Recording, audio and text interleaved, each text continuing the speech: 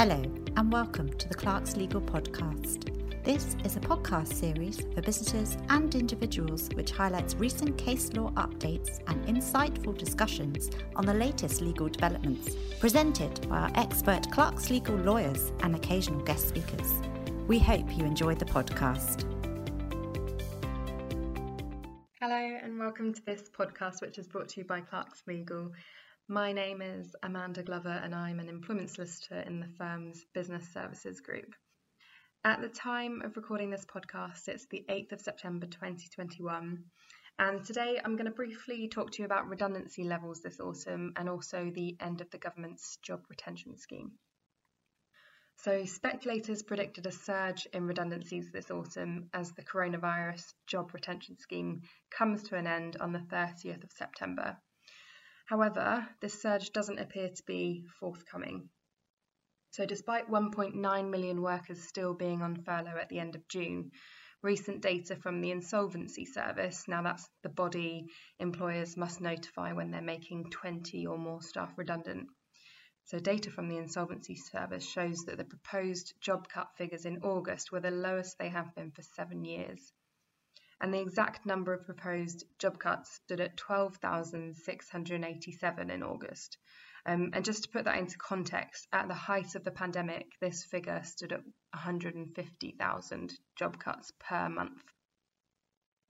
So in terms of the end of the furlough scheme, during this month, September, employers are able to recoup 60% of a worker's wages, and that's up to a cap of £1,875.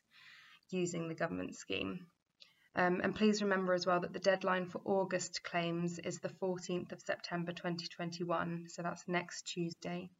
And the deadline for September claims is the 14th of October 2021, and that's the final deadline. Then obviously past September, employers with staff that are currently on furlough will need to assess whether they can afford to pay 100% of staff members' wages going forward, or whether they'll need to look at making redundancies instead.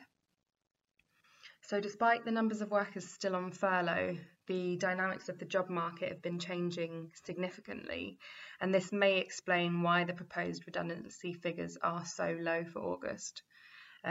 So the combination of Brexit and the pandemic has meant that there is a lower supply of labour in the market, whereas vacancies have actually hit an all-time high over the summer months, according to the Office for National Statistics. Now we know that demand for labour is especially high in industries such as transport and manufacturing. If you're an employer who is nevertheless considering making redundancies once the furlough scheme has ended, you must just ensure that where you are intending to make 20 or more employees within a single workplace redundant, you submit what's called an HR1 form. So that's an advance notice of redundancy form, and that needs to be submitted to the Insolvency Service.